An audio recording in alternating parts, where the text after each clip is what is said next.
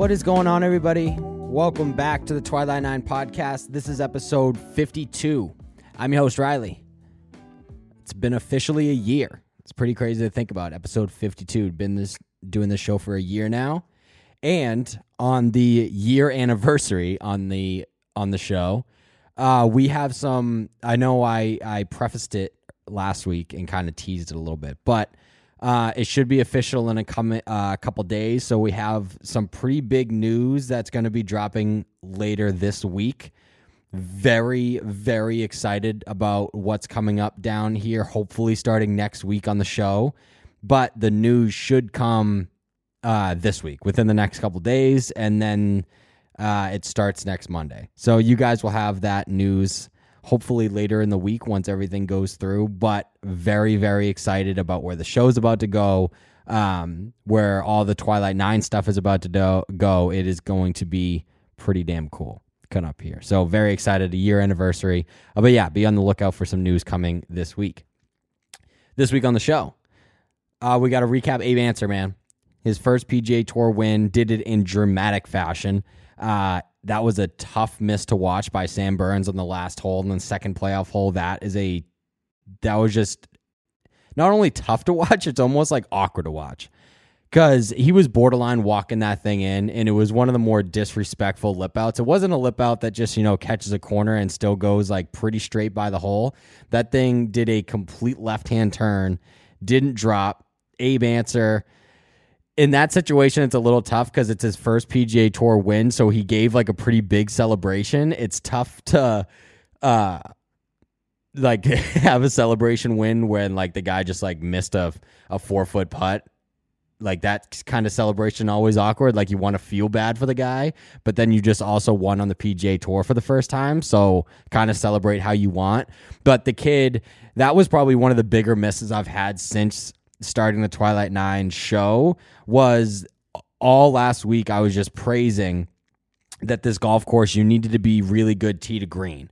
You needed to hit fairways and you needed to hit greens, and then if you catch a hot putter, you catch a hot putter. That's what we talked about all week on the show last week, and that's exactly what Abraham Ancer does, and we bet on him all the time. Pretty much every time he's in the field, we usually pick him for like a top 20, top 30 finish. In the one fucking week I don't put Abraham Ancer on the card when he's in the field, he wins the golf tournament. So that is a big miss on me, especially when we were what we were talking about, what was going to be important at that golf course. So that's a miss. But it was really good. So we're going to go over everything. We're going to talk about Abe Ancer, Harris English, which talk about awkward to watch. That was borderline uncomfortable to watch his back nine. We're going to talk about how big of a shithead Bryson DeChambeau is. Oh my God, I can't wait to get into that shit.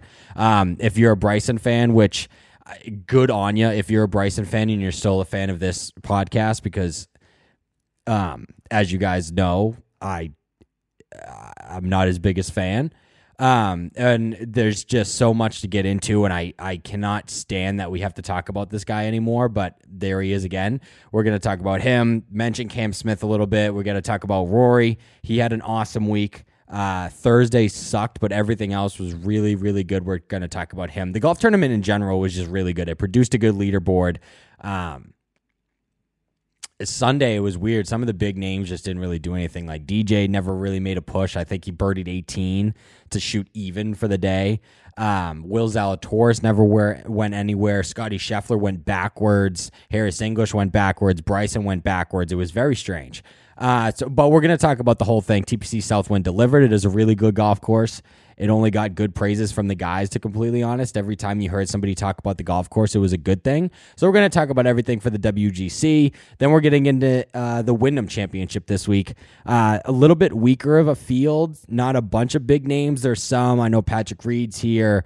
Tommy Fleetwood is here. A couple of the guys are here, but if the guys are here, they're probably just trying to jockey for a position a little bit for the playoffs. Next week, the Northern Trust, Liberty National, the first leg of the FedEx Cup playoffs is next week. So this week is kind of just like a tune-up for that. Get some more points. Get points if you need to just get into the field. So we're going to do a full recap on the Wyndham Championship. The golf course is all right. It's another short one. But if it helps you get through this week in the Wyndham Championship, we have Liberty National, one of the most scenic golf courses probably in America to look forward to next week. So I don't really feel that bad about it. But first, the headlines. Nelly Korda.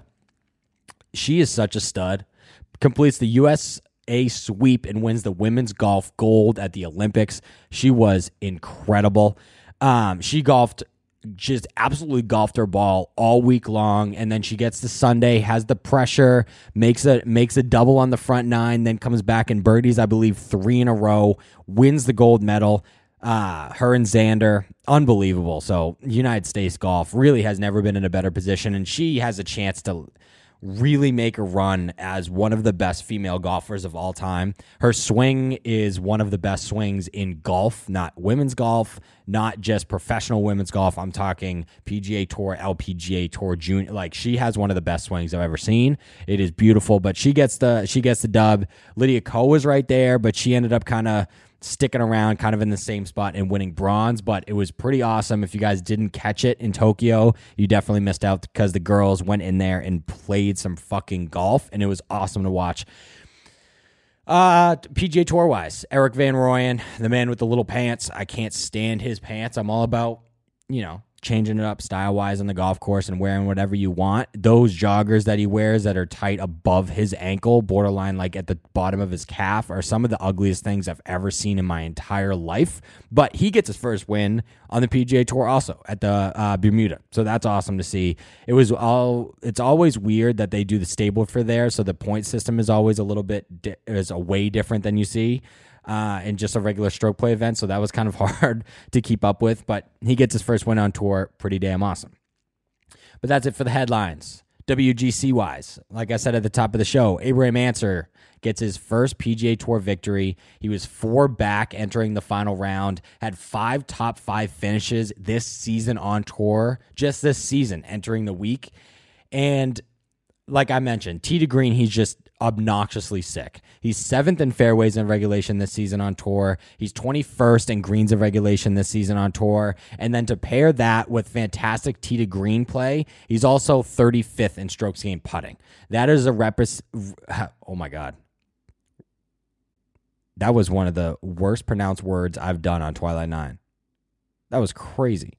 Recipe, there we go, to win at this golf course. TPC Southwind, it was all about getting in position off the tee, hitting fairways. Then these greens were tiny. You needed to hit the right portion of each greens to give yourself a look.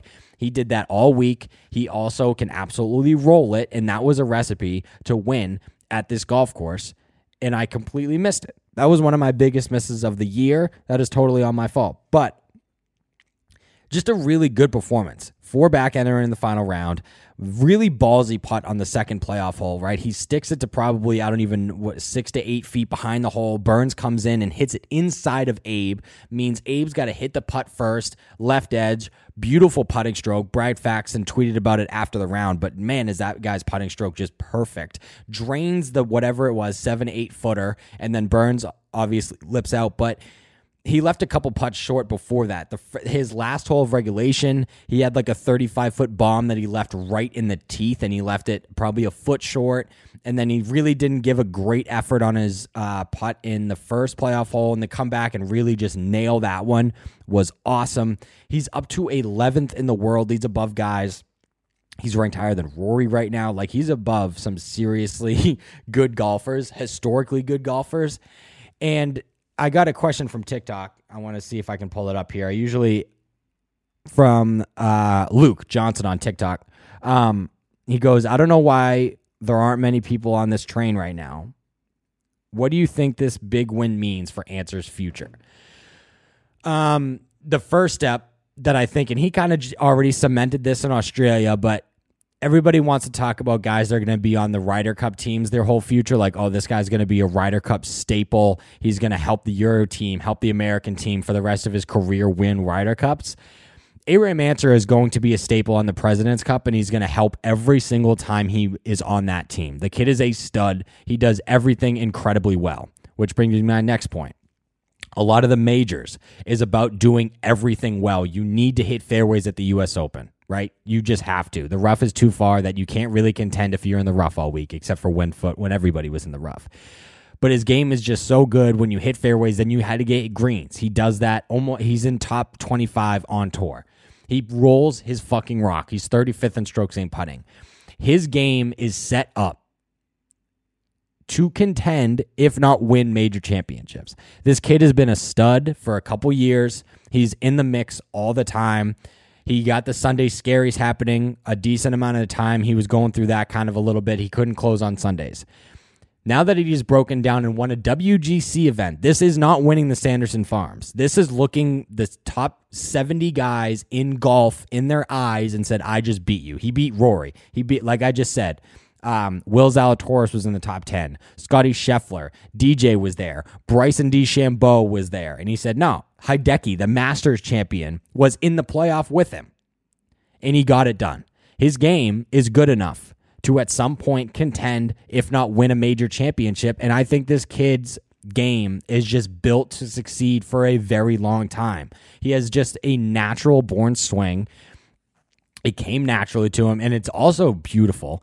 He's so consistent. He's a fantastic ball striker. Abraham Ancer is going to be a problem on the PGA Tour for another 10 years, and he's going to contend at majors, and it would not surprise me if he kind of sneaks in and wins like a PGA championship. I don't know if he has the length to win a U.S. Open, because as we're going now, U.S. Opens are completely built around the guys that can hit it the furthest, and maybe the guy that hits one or two more fairways during the week is going to win that U.S. Open.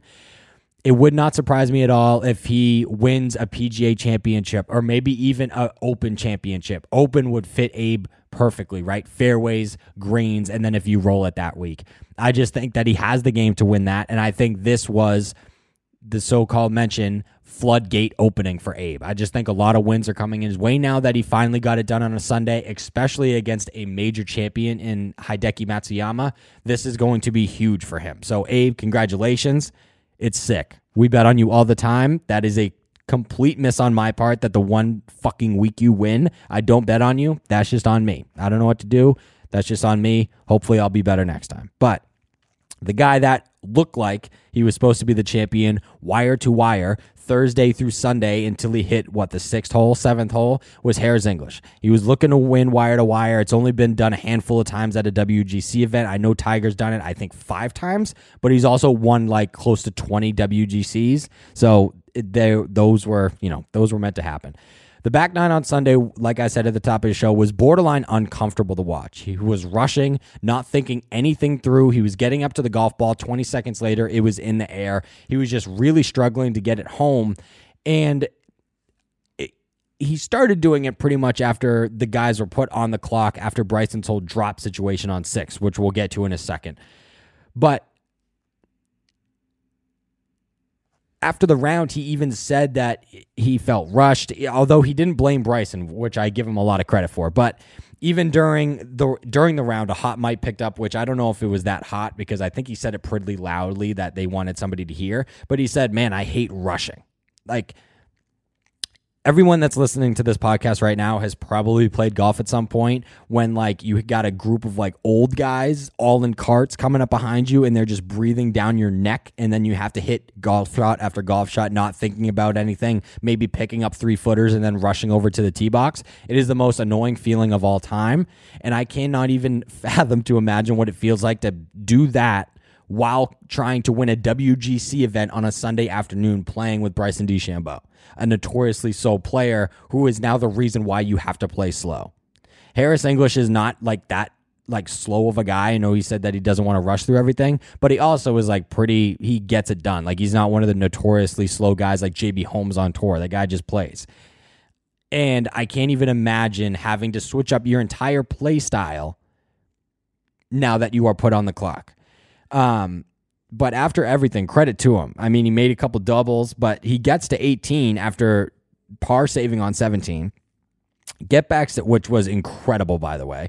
Then he gets to 18, hits a great drive, stuffs it to, I think, 12 feet behind the hole. And I was like, damn, he might get into this playoff. And then at that point, if he gets into the playoff after everything that happened, you're just rooting for that guy to win. And then he hits maybe the worst putt I've ever seen in my entire life. It was a left to right breaker that he started what looked like outside right and hit it that it barely got to the hole. It was one of the worst efforts I've ever seen. It was probably like, I need to get the hell out of here. I don't want to be in another playoff. And it would have been the first 3-time winner on tour this year. So it's just a bummer. And yeah, like I said, I can't imagine being put in a spot where you got to rush the whole time, but that's what happened. And he didn't, obviously, it didn't go over well. And he limped in, and that was all she wrote. So it sucks for him, obviously. But, I mean, the dude's flushing it right now. He's another guy that just does a lot of things well. Like, there's nothing really weak in Harris English game. So, excuse me, I'm sure that he's going to be up near the top of the FedEx Cup standings come Atlanta, and I'm sure he'll make a run because the guy just does everything really well. Speaking of his playing partner, Bryson. This guy, I fucking can't stand this guy. I don't want to get really into it because everybody that listens to this show knows what I feel about this guy. But before the tournament started, and for the actually, let me cover this real quick. Over the last couple weeks, there's been a bunch of videos of Bryson aiming directly at golf fans and then not yelling for. And it got to the point where like the media started like talking about it a little bit, and they're like, "Man, Bryson does this kind of a lot." And like the No Laying Up boys were kind of like, "Damn, Bryson keeps like doing this." And then he does it again this week, fires it right, and is like looking directly at it. It's not like he doesn't know where the golf ball is. And then he doesn't yell for. And then you got, I forget the guy's first name. It's a Molinari brother. Holy shit, I forget his name. But he tweets about it. Patrick Rogers tweets about it. And now you have other fellow PGA Tour pros like, dude, you have to yell for. And I get it. Not everybody yells for every single time. But if it was happening more with a certain, like with another guy, there would be video evidence piling up on Twitter like, hey, fucking Jon Rahm doesn't yell for. But no, it's not happening with those other guys. It's like, oh, Bryson on a consistent basis isn't yelling for, which whatever. That somebody's going to get hurt. It's not going to be, if he doesn't start doing it, somebody's going to get hurt. But I'm sure that with enough feedback, that'll get fixed. But this is the stupid shit that came out of his mouth that got me. Bryson DeChambeau missed the Olympics because he tested positive for COVID-19. And he had this to say. He said, the vaccine doesn't necessarily prevent it from happening, which is true. You can still test positive for COVID-19 if you have the vaccine. It just like eliminates the symptoms and you're not going to die, pretty much is what the vaccine does. And then he says, I'm young enough. I'd rather give it, meaning the vaccine, to people who need it. I don't need it. I'm healthy, young individual that will continue to work on my health. I don't think taking the vaccine away from someone who needs it is a good thing. My dad is a perfect example. He got it early on because he's a diabetic. People like that need to get it. My mom got it. I don't want to take away that ability. Bryson. The United States of America has enough vaccines to give it to every one of its citizens. You're not taking away the vaccine from somebody that needs it. The people that really needed the vaccine got it 6 fucking months ago. They were in level 1. They got the vaccine 6 to 8 months ago. The vaccine is now readily available for any citizen that wants to get it because now everybody that really needed it already has it. So you're not taking it away from anyone. And there's also fucking millions of them. You're not taking it away from anyone. Just because you're trying to rationalize it to make yourself sound smart doesn't mean you're correct, you dumb fuck. Then he said, now as time goes on, if the vaccine, or if it, meaning the vaccine, is mainstream, really, really mainstream, then yeah.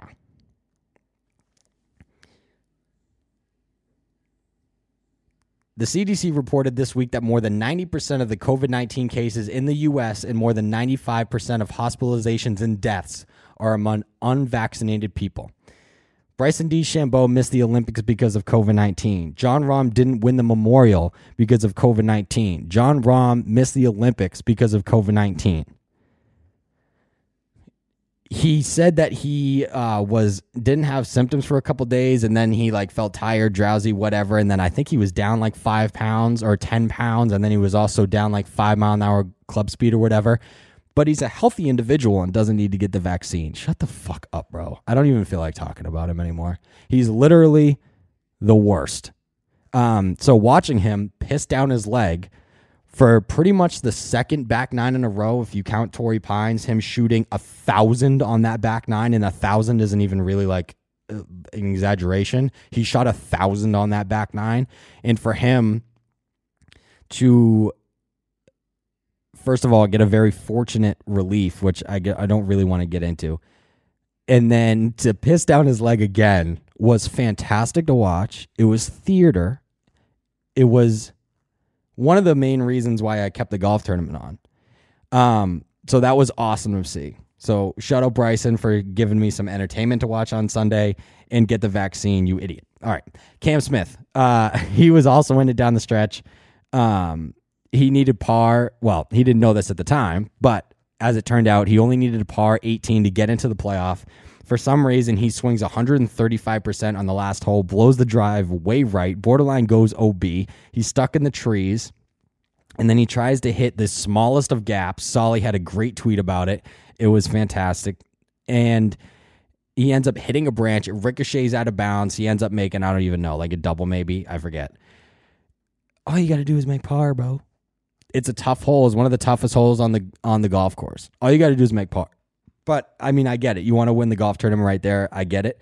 But even, like, just pitch out from the trees, and then he's a good wedge player, a good iron player, just strike a good shot in there, and then try to roll in a 15-footer for par. But it was kind of disappointing to see. We had Cam Smith on the card, which he still got that bet for us, so that's good. And then Rory. Talk about our guy. He opened the week with a 72, and it was not good. He came out, he birdied his first hole, and I was like, oh my God, he's rolling right now. And then after his first hole, he gave himself more than 10 chances. I tweeted it out, but I forget what the exact number was, and I tweeted that out before the last hole of the day. But he gave himself more than 10 chances inside 20 feet for birdie on the day, and he made one, and it was his last hole. He birdied one, and he birdied 18. It just wasn't a great round. But then, and it was like chunking chips and stuff, but I guess one of the golf.com guys released an article. He still had the old wedges in from the Olympics, which the bounce wasn't good enough for Bermuda. He was just chunking a lot of stuff. So he switched out the bounce on his wedges, and his short game was actually pretty damn good for the rest of the week. Closes the week with 3 straight 66s, and to honest, it should have been way better than that. He was 4 under through 9 on Saturday. He was 5 under through 9 on Sunday, and he played those the second, or he was even par on Saturday on the back, and then he was +1 on the back on Sunday. Just couldn't get anything going on the back nine. Was kind of didn't take advantage of that par 5. It was tough. For the week, he was 57th strokes gained putting, which is obviously not great, but he was 3rd in strokes gained approach and 1st off the tee. His ball striking was insane. It was almost as good as like watching like 2014 Rory. It was borderline obnoxious. It was every single fairway with a 3-wood, with a 5-wood, with a driver. He was hitting every fairway. And he went back to his draw. After the U.S. Open, I guess he put in a slightly shorter driver, which I get, right? He was doing the whole chasing distance thing, get the driver down a little bit shorter. Then after the Scottish Open, he went a 1/4 degree less loft, which increases draw bias a little bit, went back to a draw. He said, why don't I do it like I've always done it? Exactly. I liked the fade thing just because he was so underneath that a fade forces you to get over the line and hopefully it neutrals out. And that kind of what happens. And he was swinging the golf club as good as I can remember in the last 5 years, him swinging the golf club. Every position was perfect. His tempo was way better, and your tempo can be better when the club is in good positions throughout the entire swing. You can just have good tempo. You're not forcing anything to a certain spot. If that Rory McIlroy shows up at the Northern Trust, shows up at the BMW Championship, shows up in Atlanta for the Tour Championship, I would not be surprised if he wins one of those first 2 events and then he's in the thick of it at Eastlake, and you know that Rory McIlroy loves himself some Eastlake Golf Club. I would just watch out for Rory McIlroy at Liberty National. That's all I'm going to say. Who knows? He's currently 25th in the FedEx Cup standings. So as it stands right now, he is already in Eastlake. But if he comes out and has a couple top 5 finishes at the first 2 events, maybe even wins one of them, he's going to be right in the mix come the FedEx Cup playoffs. Speaking of Rory McIlroy, he was one of our bets. This week we got fucked in the betting category. We had Rory McIlroy top 10 at plus 175 on FanDuel. Missed it by a shot. He turned at 5 under on Sunday. All we needed was for him to play even par golf on the back 9, and we made it. He couldn't make anything. Made a sloppy bogey on 13. Didn't birdie the par 5 16th after getting greenside in 2. That one hurt, so we missed that one. Scotty Scheffler top 10 plus 230. I marked this down as a win going into Sunday.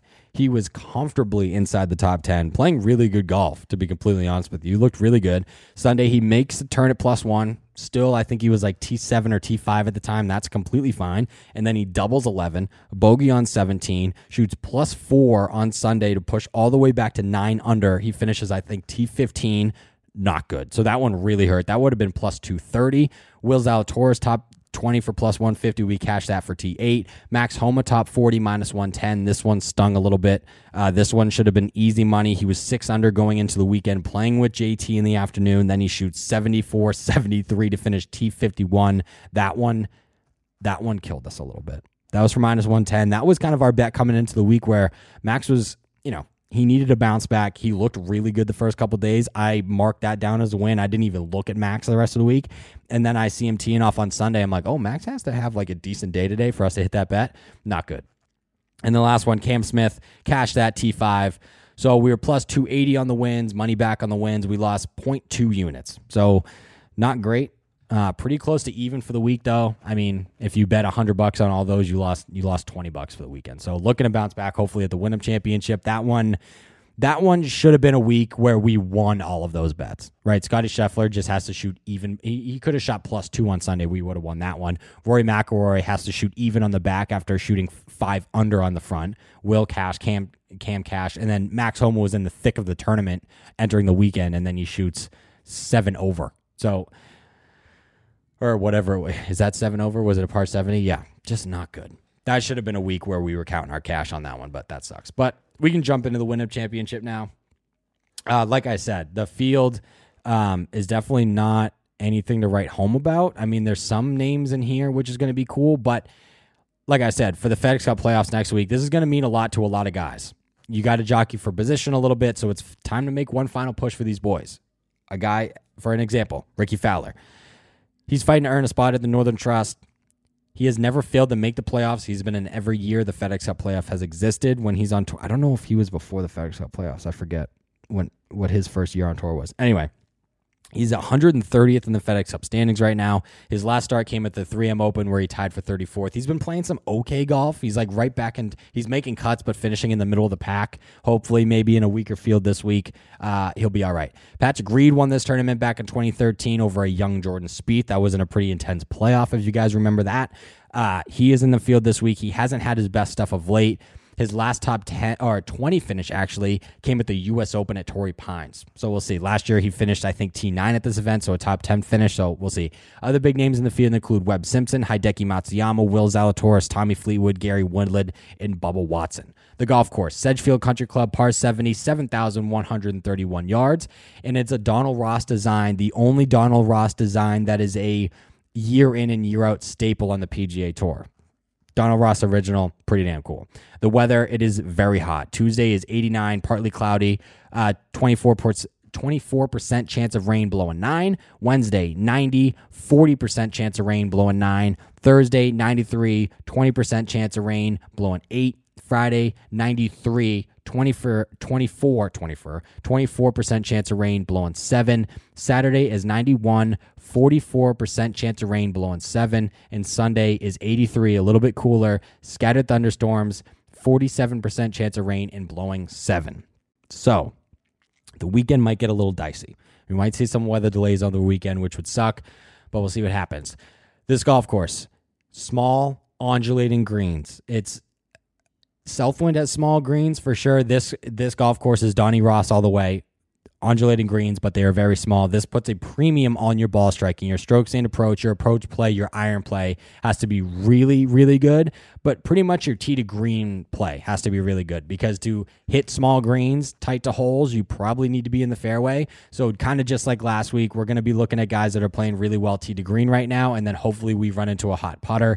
And then this golf course is also on the shorter side, so bombing it all over the place just isn't going to be overly important for the week. The last two winners of this golf tournament, Webb Simpson and Siwoo Kim, not exactly the longest pair. And Brandt Snedeker's won this golf tournament a couple times, so like you just don't need to bomb it all over the place. It's a very like RBC heritage, pretty much. Data golf information, course fit. Number one is actually TPC Twin Cities, the home of the 3M Open of a couple weeks ago. Number two is Sherwood Country Club. Number three is TPC River Highlands, which is the home of the Travelers Championship.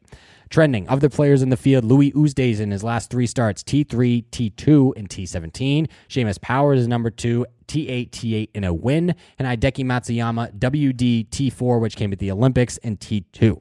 Percent chance to win, baseline course history, and course fit. Webb Simpson is number one at 7.7%. Hideki Matsuyama is number two at 6%. And Louis Oosthuizen is number three at 5.6%.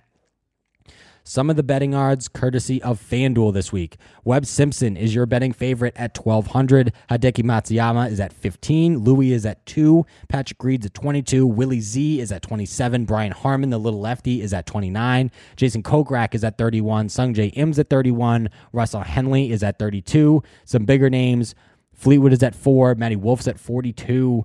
Adam Scott's at 45. Bubba Watson's at 48. Ricky Fowler's all the way down at 5. And then you go down a little bit further. I mean, JT Poston's at 7. Zach Johnson's at 65. So those are some of the boys. Brandt Snedeker is also at 55. Let's get into some players to watch this week before we wrap up the show for the week. I only got 3 guys. Obviously, there will be more on Tuesday when the betting article comes out. I'll have probably 5 or 6 bets for you guys, but we're only going to quickly go over 3 guys, and then we're going to get out of here for the week. A little short and sweet show. I don't feel great, if I'm going to be completely honest.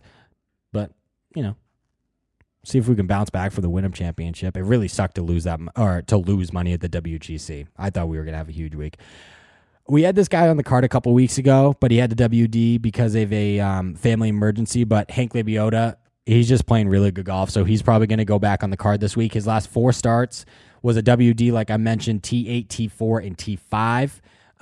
He did make the cut at that WD, so he was going to play for the championship over the weekend, but had to WD.